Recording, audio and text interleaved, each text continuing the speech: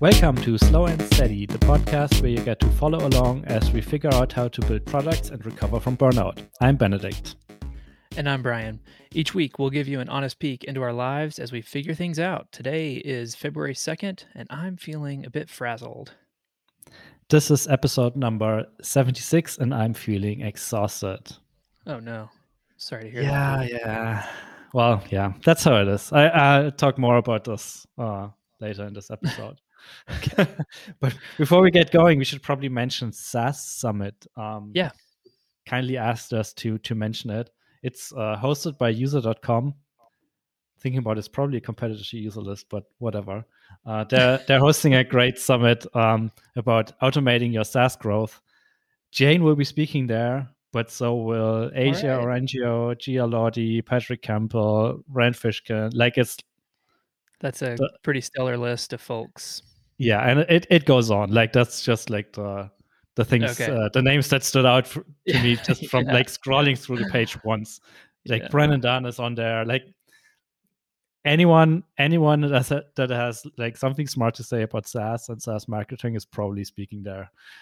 Well, that's not true because you're not there. But April Dunford, Brennan Dunn, Wes Bush. Yeah, man, there's a killer list. Cool. So SaaS Summit.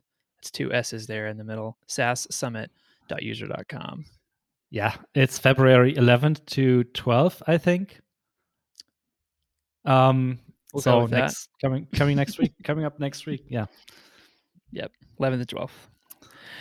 Cool. All right. Well, I'll for sure have to tune in on some of those. Yeah. I'm sure some of them will be quite interesting. Mm-hmm. So what's happening on your end? You're exhausted. Yeah. I have a suspicion that something on our server, backend, whatever, is somehow connected to my bed. Because whenever I go to sleep, things break.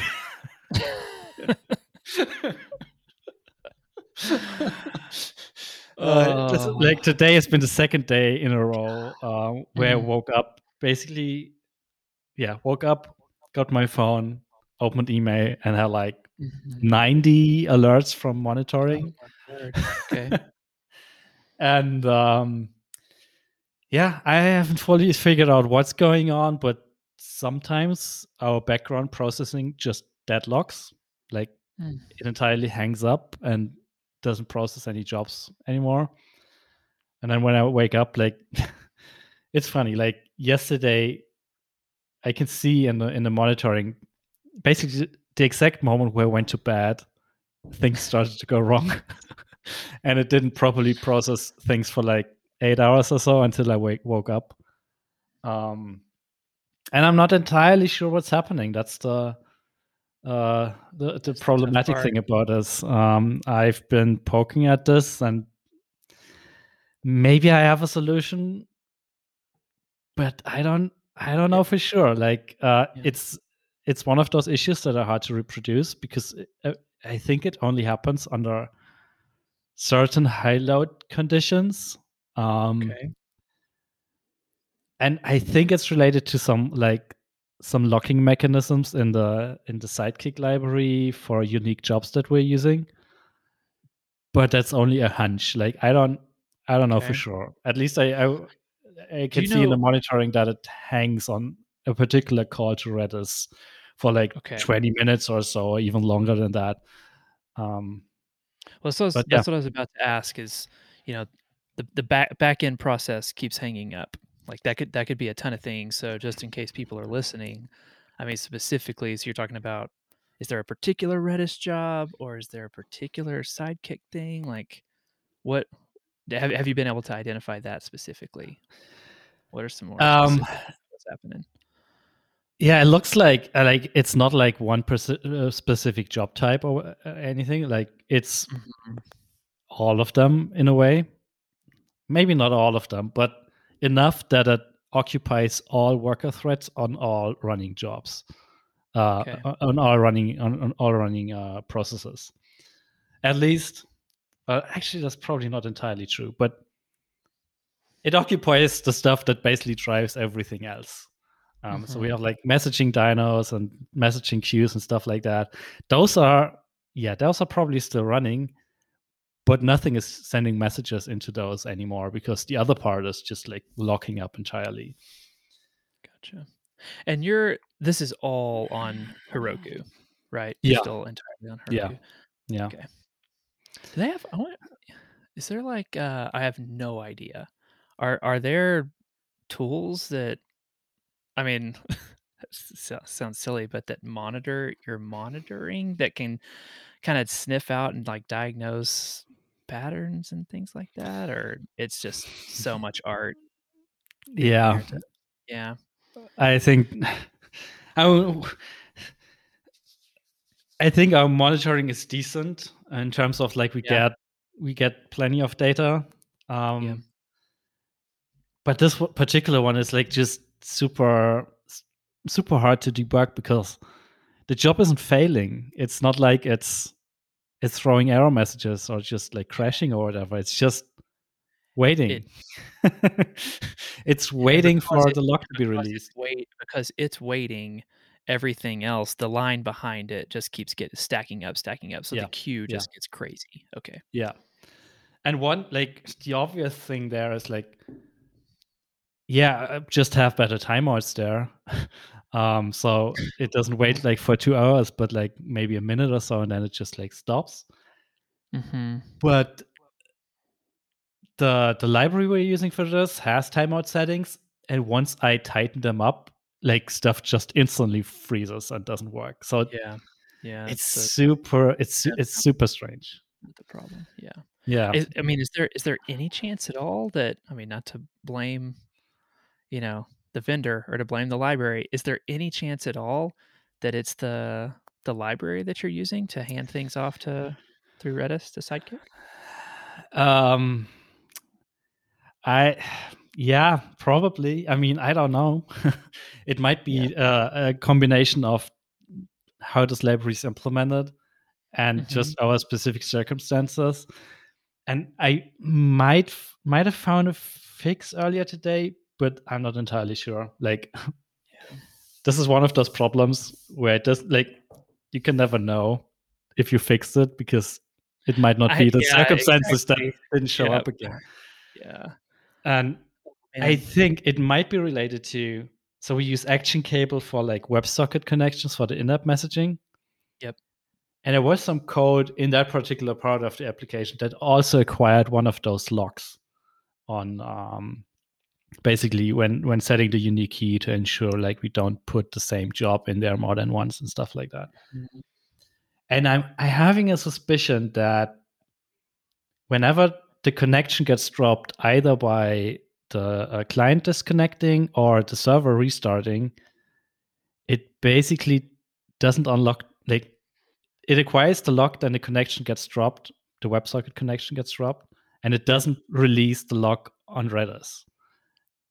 And once at this point the connection is gone, and then all other processes that try to acquire the same lock will never get it because nobody's ever releasing it. I fixed that part. It doesn't make a lot of sense in terms of why would it not release those locks, but I mean, you've at least specifically addressed that potential issue. Yeah.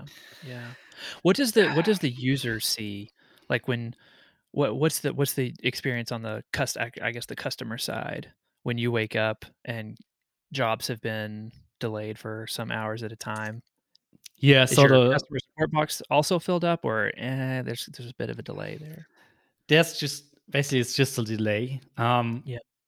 Like this morning we had one email from a customer who reported that they're seeing a lot of 500 error messages in Segment,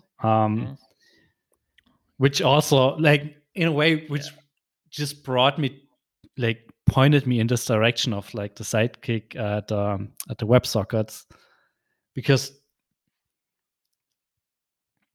in theory the web server dyno shouldn't acquire those logs ever because it's basically related to background processing. But because we did stuff a little bit differently in the WebSocket stuff, it logged there, and that also caused, like, let's say one log was acquired, the connection died, didn't release the log, and then this exact same user reconnected their WebSocket, it would again try to acquire the same log, which would not work. It would wait forever and basically tie up this thread in the web server.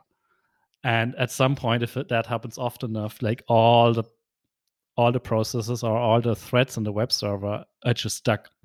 And at that point, we are also not processing any data from Segment anymore. And I think Heroku will just like return timeout errors 5.0, whatever. Right. And I think that's what they noticed.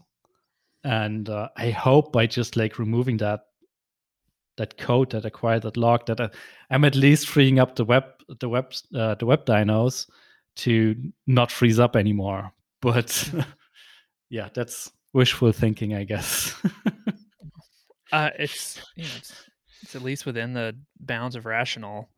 Yeah, I mean, you're not just like, you're not stabbing in the dark. It's at least an educated guess. But I mean, I wonder if you'll end up seeing that it's just random combination of 3 or 4 different things that you have to bang around. It's one of those things where, like, right now I'm considering, like, well, one thing I'm doing for today is like, let's wait and see what happens tonight. For some reason, it only happens at night. I explicitly tried restarting the Heroku dynos a couple times throughout the day just to try to see if I can force it to fail again. Wasn't able to until now. I will try after this recording a couple more times. Anything to do with which time zone a particular large customer might be in? Maybe I don't know. I mean, you're joking about the bed thing, but like if that really does feel consistent, then well, okay, maybe there's some time zone goofiness going on here. It's been the second time, and it also, funny enough, it also coincides. What's the correct term? Yeah, coincides. It coincides with restarts of like the dynos in Heroku when we deploy a new version. And we have like this automated dependency management tool that basically merges minor patches in the gem file automatically and then deploys them automatically. And one of those deploys and restarts triggered the deadlock and then started filling up the queues. So as I said, it's a weird combination of things that play into this. And I'll probably go to bed a little bit later today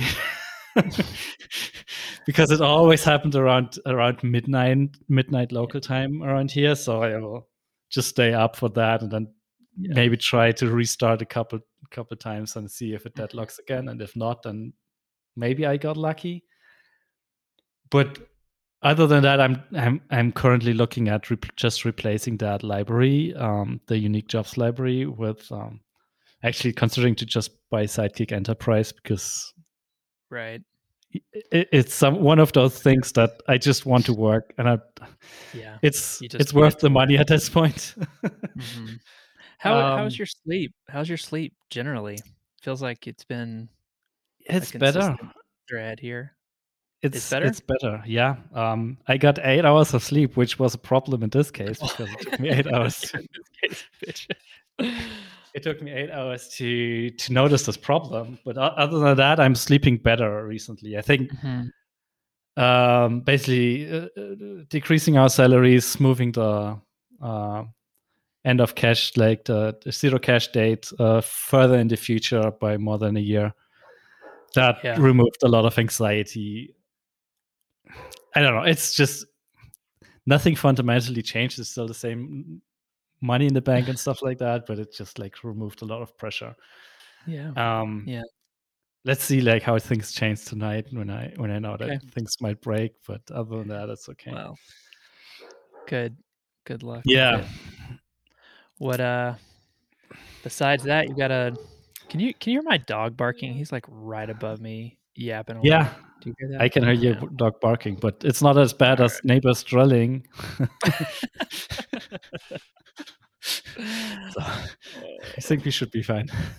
Okay, cool. Well, I'll we'll Yeah. work with it then. Yeah. What else you got? You got a decent list of things happening, man. I guess it's 2 weeks Yeah. worth of things. We had that amazing Yeah. guest last. We had It's just a the great best. episode last week with AD. That was. I'm still thinking back to the conversation and Same here. still Same here. That book is so good.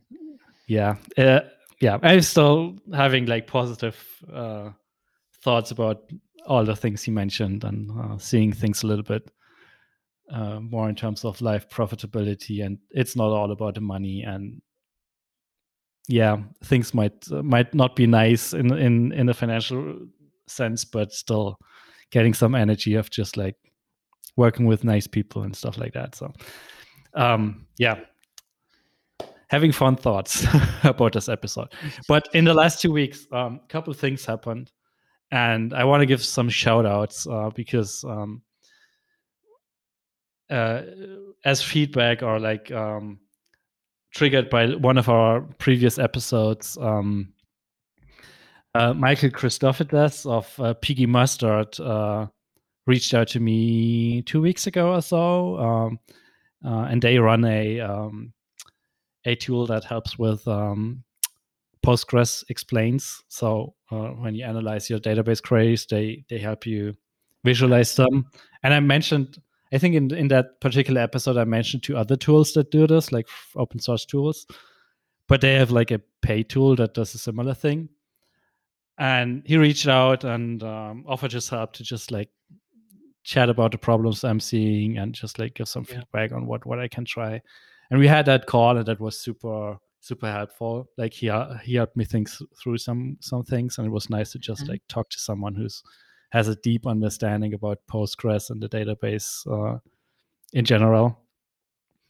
And I also gave their tool a try because I figured, hey, why not? I mean, can't hurt. And as you said, they do a similar thing like the other tools. Like just you paste your explain output into their tool, and then they visualize it. But what they then did on top of that, what was like they give you a list of recommendation of things to try, and that's the part the other tools don't do. And I had awesome. Like I basically used the output of the explain after I made the last optimization, where I was fairly confident that like I tried everything possible and there's nothing else I can do anymore. So I pasted it in there, and it instantly came up with 3 suggestions on how to improve it. And I was like, okay, bye. This is worth the money, and it's like this is it. Done. Yeah. It's like $90 a year or something like that. Like it's ridiculously cheap. It was like I didn't use the full 5 queries to analyze for the trial. I just like did the first one and instantly thought like got it done. Done, bought, whatever. That's really great. Like I mean, I think that's the big advantage that their tool has, is that it actually looks at the results and then points out, hey, here's this particular thing happening, and this is bad because I don't know, whatever, gives you a nice explanation. And also gives like some recommendation what you can try to solve it or what you can try to fix it. And they combine it with like a rating, so you can instantly see like, okay, this has a rating of 0.1, so it's probably not worth even looking into it. But it goes like up to 5, and one of the suggestions they had a rating of 3.8 or something like that, so it's pretty significant. So yeah, wanted just to give a shout out to their tool and to Michael in particular. This was a helpful conversation, so check out PG Mustard and check out their founders, their co-founder team. They know their stuff, obviously. What was also nice, I wanted to thank 2 of our listeners who reached out, like I think unsolicited, without any reason, but like send in support requests without a support request, just like saying, hey, wanted to say thank you.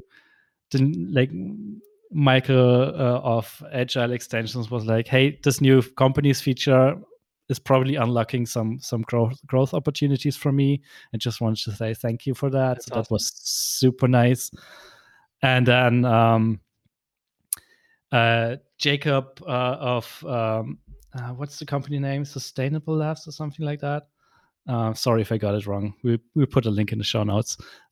He reached out just like thanking us for just building user lists in general because they're using it in a client project. They're a consultancy, and their customers super happy with it. And he basically forwarded those thanks and invited me to join him for a sailing trip sometime in Denmark. So that was super nice, and like I think we got it Saturday night on a weekend, and it was like one of the nicest emails I got all week. So thanks a lot for that. Substance Lab. Substance Lab, yeah. Thank you. Yeah. Sorry, I didn't remember. I should have put it in the notes. Oh, good, man. It's there now. So that was super nice, and I really appreciate those emails. And I also want to give a shout out to Rob Walling and Derek Reimer, who had a call with us last week, I think.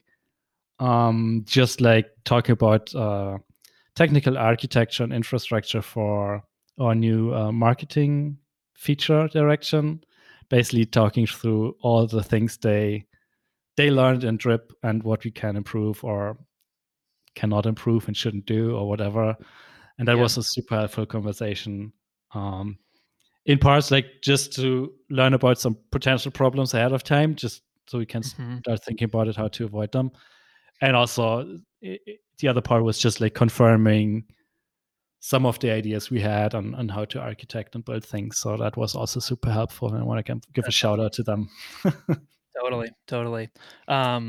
Listeners who don't know, Rob Walling is the serial entrepreneur who runs a conference called MicroConf. So we'll be sure to link to that in the we'll link to that one in the show notes. So that yeah, and Derek is a co-host of a totally unknown podcast called Out of Product, who nobody ever listens to. Hey, how's the how's your Ruby gem going? You've got that here too. And that's that part is done as well. So I guess we were productive before we had to deal with production issues again. So the userless Ruby gem is out in the new version. The Ruby on Rails gem is out in the new version. Both do company tracking and relationship tracking out of the box. We have a couple of users actually using it, and it seems to work. Hooray! Yeah. So that happened 2 weeks ago. So back, I want to kind of close the loop on that one, because when you or just come back to something we talked about when you were initially doing that, you outsourced the very like 0.1 version of that, right? Wasn't that you were kind of experimenting with outsourcing the gem? It was a similar thing, but for the PHP and Laravel versions. We tried outsourcing those, but that didn't work out so well. I always took care of the Ruby and Rails stuff myself. It always felt like the master version in a way, like the gold standard. But it was a tricky one. Like there were a lot of edge cases in there that I hadn't anticipated, but I think this version works well enough. So yeah, hope we can eventually like do the same thing in other libraries and other languages. But I wanted to solve or find answers to all those questions in the Ruby gem first, then in the Rails gem, because I feel like I only have to solve those problems once, and then I can like build similar things in other languages. I think that's this way around is easier than trying to come up with unique solutions for all platforms or whatever. So that happened 2 weeks ago, and then last week I kind of took a detour and didn't build any of the things I should be building, but instead we built support for outgoing webhooks, and based on that, an internal like first version of a Slack integration. Because like outgoing webhooks is a recurring request. People keep asking about it, and we were always like, it's on the to-do list. It will come eventually. but we didn't build it so far. And now we have like at least the backend infrastructure for it, and we can wire it up for them in the database, and it will just work. So the next time someone wants to sync like the unsubscribes or whatever to their tool, we can finally say yes. It's a little bit weird to set up, but we can make it work. So that feels good. It's a small Congrats. win. That's pretty cool. Yeah, awesome. That was a nice detour in a way, just like quick and dirty, just like build something that kind of works, and then we can build up from there. Yeah, and the last thing I want to mention is, in case you're looking for more podcasts to listen to, that brings me to another thing that I should probably mention. We put our first non-founder team member on our About Us page. So we're not a founder-only team anymore. It feels like you buried the lead there. That's huge. Yes, I totally forget to mention that, because Angie, who's been doing our podcast production for the last 3 months or so for Better Done Than Perfect, she did a bunch of research, and that's the point I wanted to talk about initially. Is she did a bunch of research and collected a list of 50 plus SaaS podcasts, like from similar podcasts to this one, like Founder Chats, to like highly super quality production podcasts about startups and SaaS applications and things like that. And she compiled a list of 50 plus of those and published it on our blog. And we're so happy about that we decided, okay, we can't publish it under one of our names. It has to be under her name, because she put in a lot of work on this. And that's when we also decided, hey, we should probably put her on the team's page as well. So we are officially not a 2-founder team anymore. Another congratulations in order there, man. You had a big couple weeks. Yeah, looking back at it, it's been like quite eventful. No wonder you're exhausted. Get some sleep. Yeah. I mean, the last 2 weeks have been productive in a way, but this feels like this week I'm just like waking up, fixing stuff, and by noon I'm exhausted and I'm done for the day, I guess. Yeah. Well, yeah, good stuff. But that's about it. Nothing else happened. Nothing else other than all sorts of huge news. Yeah. Congrats. What's up with you? I noticed that you published your game on Tabletopia, and I did. I haven't played it yet, but I at least watched your video, so I'm excited to give it a try. Yes. Well, so in board game news, I posted that how to play video a solid like week and a half or 2 weeks after I had intended to, but it ended up being a lot of work. Whatever.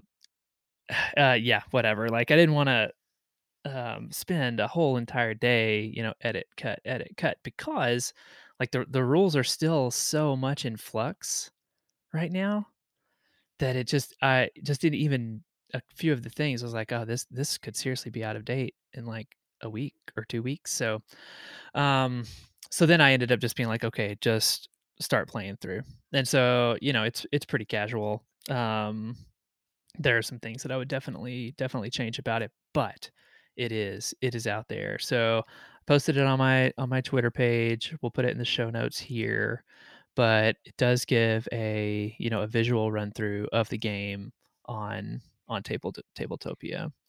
I also did a fair amount of work on the rule book, which is a open Google Docs. Google Doc for now.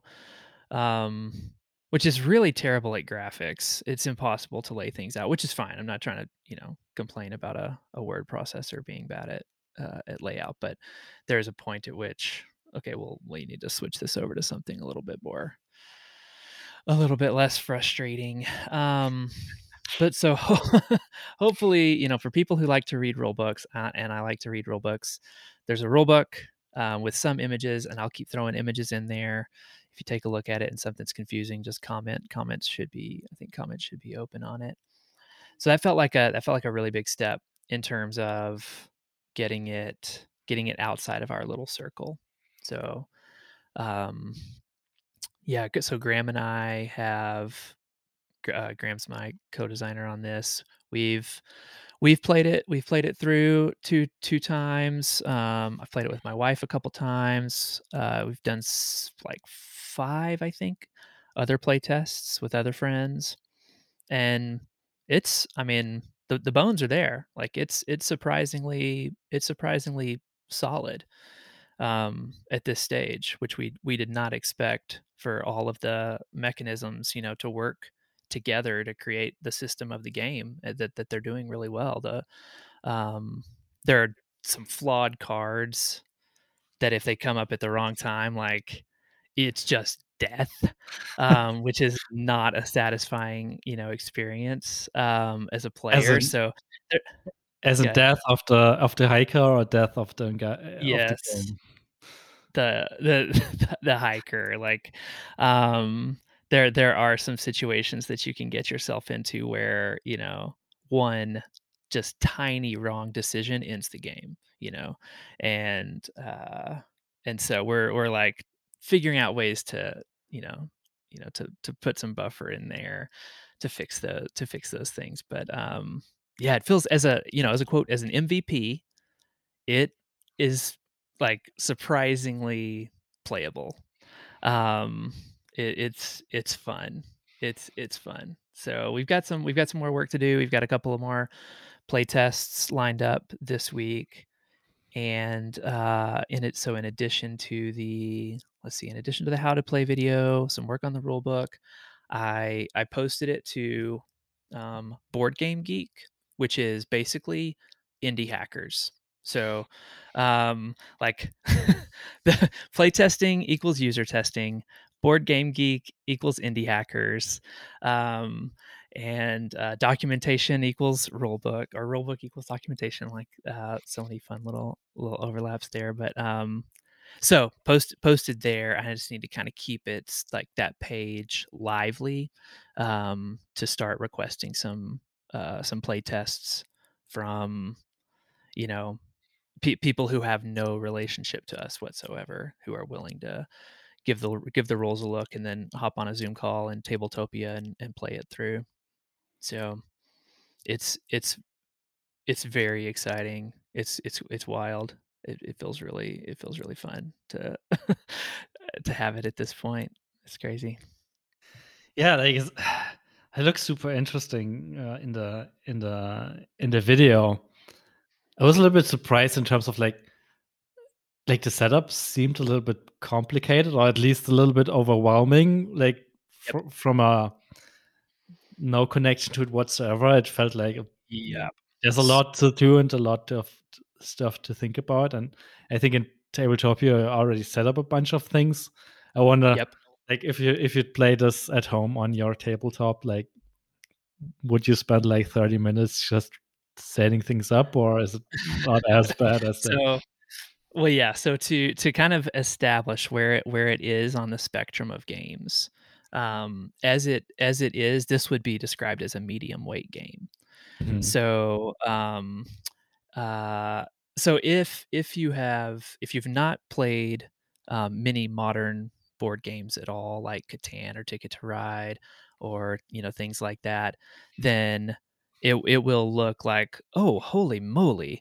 If your experience to games, so far has been, traditional things like, Trivial Pursuit or Clue, or party games like Scattergories, things like that, then it would feel overwhelming. You know, at the far end of the spectrum, if you've played, you know, Twilight Imperium, or the new Dune game, or things like that, then it's like, okay, yeah, this is how setup works. Um, and so it, that's kind of, that is definitely a piece of this, is like, on when if you want to, schedule a playthrough, one of the questions is, what exposure to modern board games, do you have? Are you like at a 1, 2, or a 3? And so, because setup for this game, if I had the the version in my hand, like setup is probably 5 to 10 minutes, in actuality, compared to some other games I've got that yeah, it does take they can take some time to set up, but once you get the hang of it, it's just like boom, boom, boom, and um, so yeah, it's a good question. It's something I had in my notes was like, um, what, how, if you haven't, if you played board games growing up, but you haven't revisited them in a while, and your idea of what board games could be is Clue and Monopoly and things like that. There's this whole new world that has emerged over the past 15 years, and most especially over the past 5. And so if it seems interesting and you kind of want to dip your toe in, like what's this about, then first of all, hit me up on Twitter and I'd be more than happy to talk to you about board games all day long. But check out either Settlers of Catan or Carcassonne or Ticket to Ride. Those are really great gateway games to what modern board games look like and act like. I can at least claim that I played Carcassonne in the recent history. Like I think we got ourselves. Like I used to play it like 20 years ago or something like that when it probably first came out, but we rediscovered it like, was it last year or the year before? It's just like it's a lot of fun. Just like building out this map and just like battling for like meadows or secretly counting who's owning this part of the map. Yep. Yes. Yeah, it's a lot of fun. That is a great game. Well, so that's where I'm at right now. It's out there. So now I gotta keep our Board Game Geek thread, our Indie Hackers thread alive, and just keep posting some updates to it. Throw some more graphics in there, make it super enticing. The feedback that we've gotten from the people who have played it through is that the theme is just so solid, and the cards that you can get, the terrain that you land on, the things that you can craft, it all feels really, really like spot on in terms of theming. So that feels really great on the creative side. We just have to dial in some of the effects and the way that the game punches back at the players. Some of those things are a little overpowered. So it's this is still the fun part. Yeah, I feel like that's probably the hardest part as well. Like anticipating all the possible combinations, how this might play out, and then like getting the balancing right. Like, yes, it's probably really, really hard. It's probably also one of those things where you have to give like just accept that it's good enough at some point, isn't it? Like I feel like there are like even published games have like some like combinations where like if this thing happens, you just like you either instantly win or instantly lose, and there's no way around it because that's just like how the game is. For sure. What we have working for us right now is that qualitative feedback is still so incredibly valid, and so we don't need 20 play tests to confirm that one particular combination wrecks an experience. Yeah. Just like software. And then yes, it's at some point like we have to accept that we're not going to be able to account for every single combination and just get it out there. There's this extremely famous game called Scythe. I think it's like in the top 15 ranked games on Board Game Geek. And they had a couple thousand hours of play tests before they released it. It's an extremely successful game. And then after they released it, within a couple of months, they had to release an update and like ban a particular, faction and board combo because it was too easy to win with it. And so like, okay, cool. If Scythe can do it, we can do it. We can, suggest that everybody scribble out one thing on a tile if we have to at some point down the road. So yeah, it's a little bit freeing in that sense, but but at the same time, we have couple hundred hours of tests before, at least I feel that way, like at least before we're ready to start thinking about either bootstrapping by going on Kickstarter or trying to raise VC money and pitch publishers. So I love it. Yeah.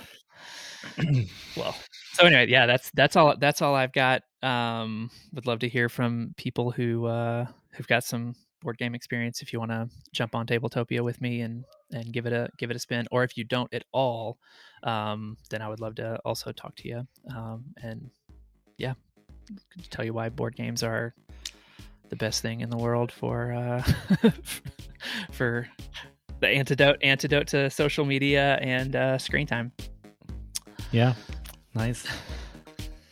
Yeah, we should totally schedule a playthrough at some point. Yeah, yes, let's do it. Yeah, let's do it. That'd be so rad. Cool. I'll follow up with you. Yeah. Okay, doke. Well, that's all I've got. No, that's all I've got. Yeah. Good week. I don't have anything else either. It's been plenty, I guess. So, everyone have a nice week and talk to you next week.